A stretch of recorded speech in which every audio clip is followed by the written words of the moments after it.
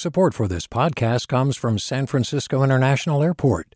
At SFO, you can discover award-winning flavors and unique shops all before takeoff. Learn more about what's at SFO at flysfo.com. Hey, it's Glenn Washington from Snap Judgment. And if you love what you're hearing, and I know you love what you're hearing, please consider becoming a KQED member. Get special access to cool events, behind-the-scenes footage, and so much more. Plus, you'll sleep better at night knowing you did your part for the community you depend upon. It's in you. Please be in it. Visit donate.kqed.org/podcasts to sign up now.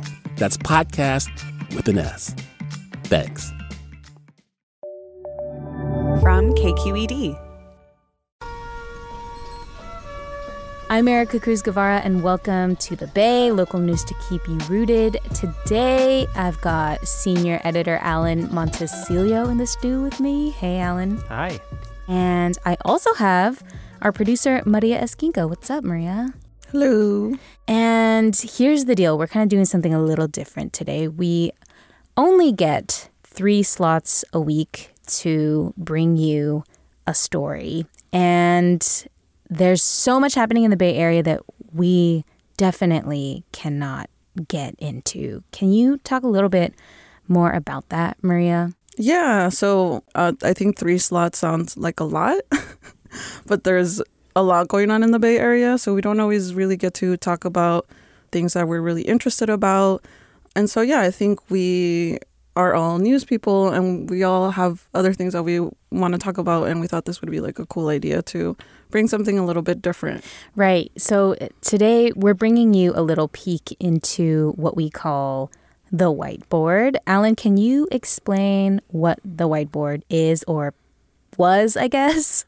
Well, until March of 2020, it was a literal whiteboard in our old office, which included everything from our plans for the week, meetings that we had to go to and stuff, but really story ideas. The whiteboard is now a Google Doc. Thanks to the pandemic. Yeah, and so we wanted to just give listeners a peek into some of the other things that each of us individually has been following beyond the sort of 3-day-a-week deep dive kind of storytelling that folks are used to hearing. All right, so we'll get into all that today, right after the break. Stay with us.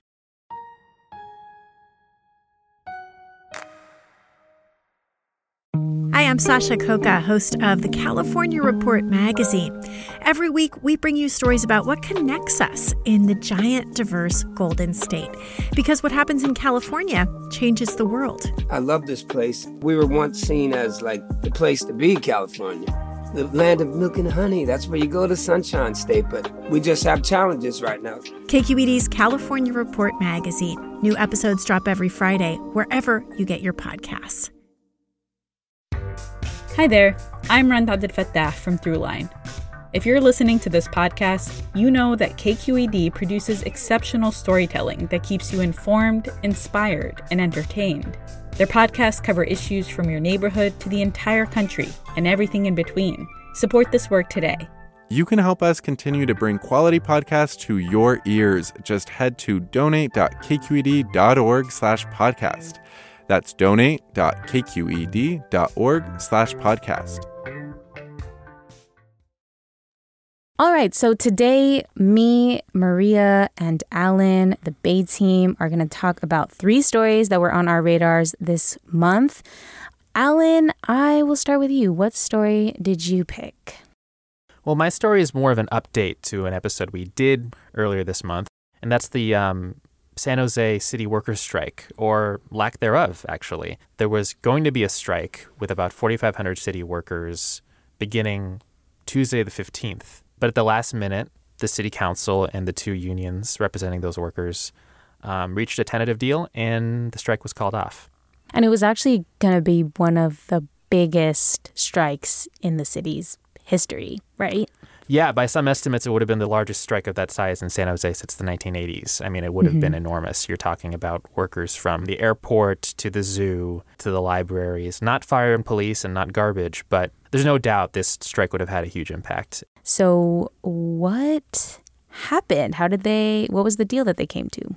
So there are a number of things in the tentative agreement. I mean, these negotiations are always very complex with pay and benefits, but really the sticking point has always been about wage increases. And so initially the two unions wanted pay increases over 3 fiscal years of 7%, 6%, and 5%. And then the city's offer was 5%, 4%, 3% over that same period. So 765 versus 543. In a literal sense, the two sides really did meet in the middle on this because the agreement that was reached was for 6% the first fiscal year, 5% the second fiscal year, and 4% the next fiscal year. So back when we did our episode on this with Guy Maserati, I remember that the mayor wasn't exactly too enthused about potentially reaching a deal. I think his concern was reopening the budget. And I think since the deal, he kind of came out with similar sentiments. But I'm curious, where does he stand now? And where does the rest of the city council stand in there as well? Yeah, I mean, I think Mayor Matt Mahan would have been happy if they did reach a deal and the deal stuck at 5%, because that's the number that he really wanted. Now, it's important to note that the mayor is not the chief decider on this. I guess the city council and actually they're the ones who empower the city manager to negotiate with the unions, I should say, voted to approve this sort of 6-5-4 compromise. And Mahan came out again and said he wasn't happy with this deal. But our council did not do its job. Our leaders were elected to represent the people, and the needs of the people took a backseat. He felt like the city couldn't afford it.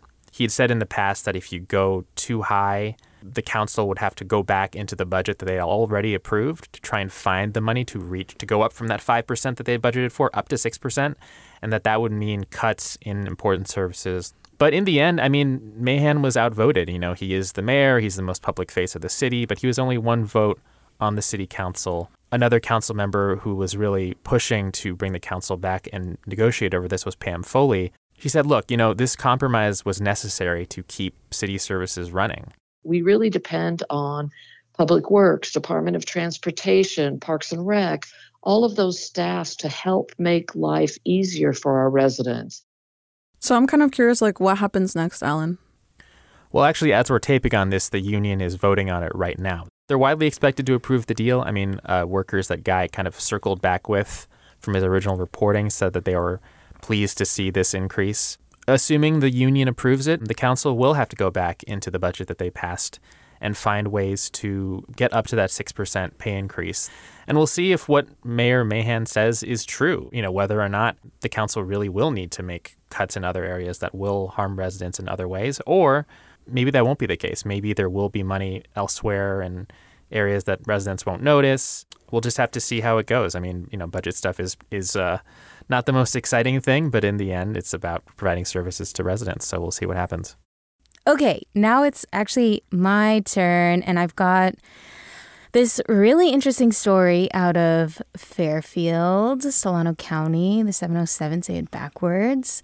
Basically, what's happening is that there is a new landowner in Solano County. Actually, they're now the biggest landowners in the entire county, and no one knows who they are. So this is a story that was actually first reported by the Wall Street Journal, and it's about this investment firm called Flannery Associates.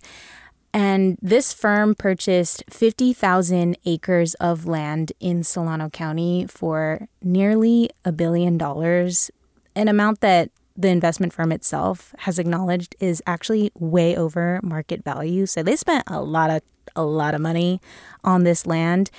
And what's interesting about this story is that it's not just any land. It's actually this sort of dry, agricultural grazing land that now surrounds the Travis Air Force Base on 3 sides. I'm curious, like, what are people saying or talking about? It's actually raising a lot of red flags, especially among lawmakers who represent this area. For them, like, what's happening here and the fact that there is so much that we don't know about who is buying this land is raising a lot of actually national security concerns because of just the significance of Travis Air Force Base. So I have this clip from John Garamendi, who is a Democrat who represents this part of Solano County, just kind of talking about how important Travis Air Force Base is. Travis Air Force Base is absolutely a critical national defense. The munitions for Ukraine, a lot of that flies out of Travis Air Force Base all the way to Poland, and it is also the gateway to the Pacific. So what's happening here? We don't know. Are there any theories as to who might be behind Flannery? Because that clip you played from Congressman Garamendi suggests that he specifically is suggesting that this is some sort of national security risk.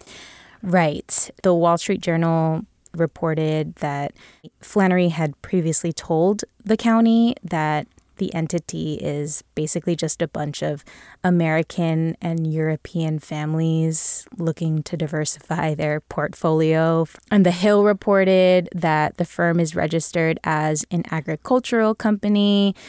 We also know from the Wall Street Journal that Flannery is registered actually in Delaware, where I didn't know this, but LLCs don't have to publicly disclose the identity of their owners in Delaware. So that sort of adds to the difficulty around figuring out who these people actually are. But yeah, it's just sort of a weird story. So spooky. Actually, the FBI and the Treasury Department and the Department of Defense are all now investigating Flannery and its investments. And the reason why is because there is sort of context to this story, which is that there was a previous attempt by a Chinese-owned firm to buy up land in North Dakota. And this was a purchase that the Air Force base there had opposed, citing national security risk. So there is this fear that being so close to an Air Force base like Travis kind of sort of opened the door for spying, but KQED has reported that there is no evidence so far to suggest that Flannery has ties with China. Do we have any idea what these folks want to do with this land? The most we know is that earlier this week, the mayor of Fairfield, Catherine Moy, actually posted something on Facebook about how she's been hearing from Solano County residents about this supposed poll that has been sent out by Flannery to Solano County residents that kind of outlines a sort of proposal for what they want to do with the land. And it includes a plan to build tens of thousands of new homes, a large solar energy farm, orchards with over 1 million new trees, and over 10,000 acres of new parks and open space. I mean, I think it's still kind of unclear what exactly is going to happen with this land, but I think at the end of the day, we still have no idea who is behind Flannery. It's also a little strange that the most info we know is coming from a poll that the mayor is finding out secondhand. Yeah, definitely. And also, it's kind of strange that this kind of came out on Facebook when there's also an FBI and federal investigations into this group. So yeah, I guess it remains to be seen who exactly is behind Flannery and why are they so interested in Fairfield? So that is my story. Last but not least, Maria, what story is on your radar this month? So a story that stood out to me was the story about the family of Henrietta Lacks. They're suing a Bay Area company called Ultragenyx Pharmaceutical based in Novato.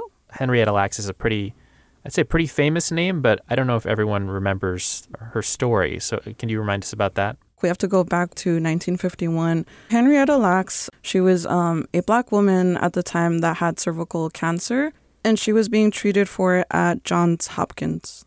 And basically, doctors took her cells from her womb without her consent or without her knowledge. And the reason they did that was because at the time they were kind of trying to see if cells could survive out of the body. They had not been able to do this with anyone. But Henrietta's cells were different. She's actually described as miraculous. Some people have called her cells an immortal cell line because once they were outside of her body, they didn't instantly die. And they were actually able to reproduce every 24 to 48 hours. Her cells have contributed, I think, to all of our lives. Her cells have been used to create the polio vaccine. They helped create the COVID vaccine. They've helped with genetic mapping, cancer care, HIV treatment. But this all happened without her consent. It was a very clear case of medical racism. And her family has obviously very strong feelings about this. One of her granddaughters, Kimberly Lax, spoke about just her grandmother just sitting there, not knowing what was going on with her. I think about my grandmother, as I said before, laying in that hospital room and how they came in there when she had radiation going through her body and horrific pain, but all they were concerned about was taking cell tissues from her body. So you mentioned that this actually happened to Henrietta at Johns Hopkins, but what connection does this story have to the Bay Area? So the connection to the Bay Area is that the family is suing this Bay Area pharmaceutical company that does gene therapy because they argue that like they've benefited from her cells, and this is like a multi-billion-dollar company, and they have been successful with a similar case. In 2021, they sued another pharmaceutical company, and this year, actually the beginning of this month, they reached a settlement with that company. So basically, they're suing this Bay Area company for profiting off of these cells. Exactly. Has the family or their attorney said anything about this case specifically against Ultragenics in Novato? Not specifically about Ultragenics. The family attorney, Ben Crump, actually was on Democracy Now! And he does talk about how the lawsuit is based on this idea of genetic justice and this belief that justice should flow from like one family to the next. If you're unjustly enriched from the wrongdoing, then you should not be allowed to continue to benefit at the peril of the victim, which is Henrietta Lacks. At the time, they were specifically talking about this other settlement that just happened, but he did mention that they plan to sue other pharmaceutical companies.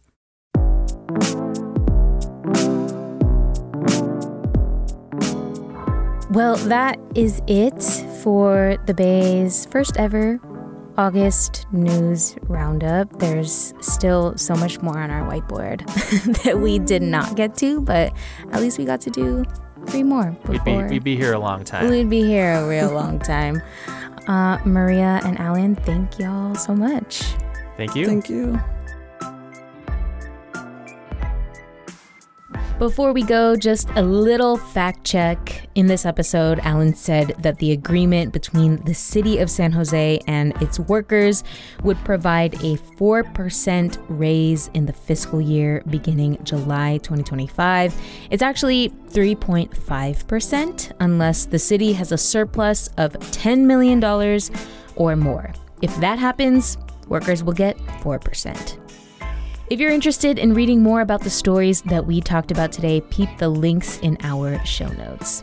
The Bay is made by senior editor Alan Montecillo, producer Maria Esquinca, and me. Shout out as well to the rest of the podcast squad here at KQED. That's Jen Chien, the director of podcasts, Katie Springer, our podcast operations manager. We also get audience engagement support from Cesar Saldana, and Holly Kernan is our chief content officer. We're a production of member-supported, people-powered KQED in San Francisco. Thanks for listening. Peace. Are we ready? Let's go. Yeah. Let's do this. We need to do like choir exercises or something. Yeah. Do you think you all can sing? Or No. can you like hit a note? Yes. I can make a goat sound. Yeah. It's just We want to hear it. It just comes with the deal. No, Go I'm on. not doing that. Do you love learning about the San Francisco Bay Area, its history, its people, its unique blend of cultures? Then you should check out the Bay Curious book. I'm Katrina Schwartz, editor and producer on the Bay Curious podcast, and I'm here to let you know that for the month of May, we've worked out a sweet deal for KQED podcast listeners. Right now, you can get the Bay Curious ebook for $1.99. That's right, $1.99. Just search for Bay Curious wherever you get your ebooks or find a link in our show notes. This offer does expire at the end of the month, though, so you'll want to act on it fast. Happy reading!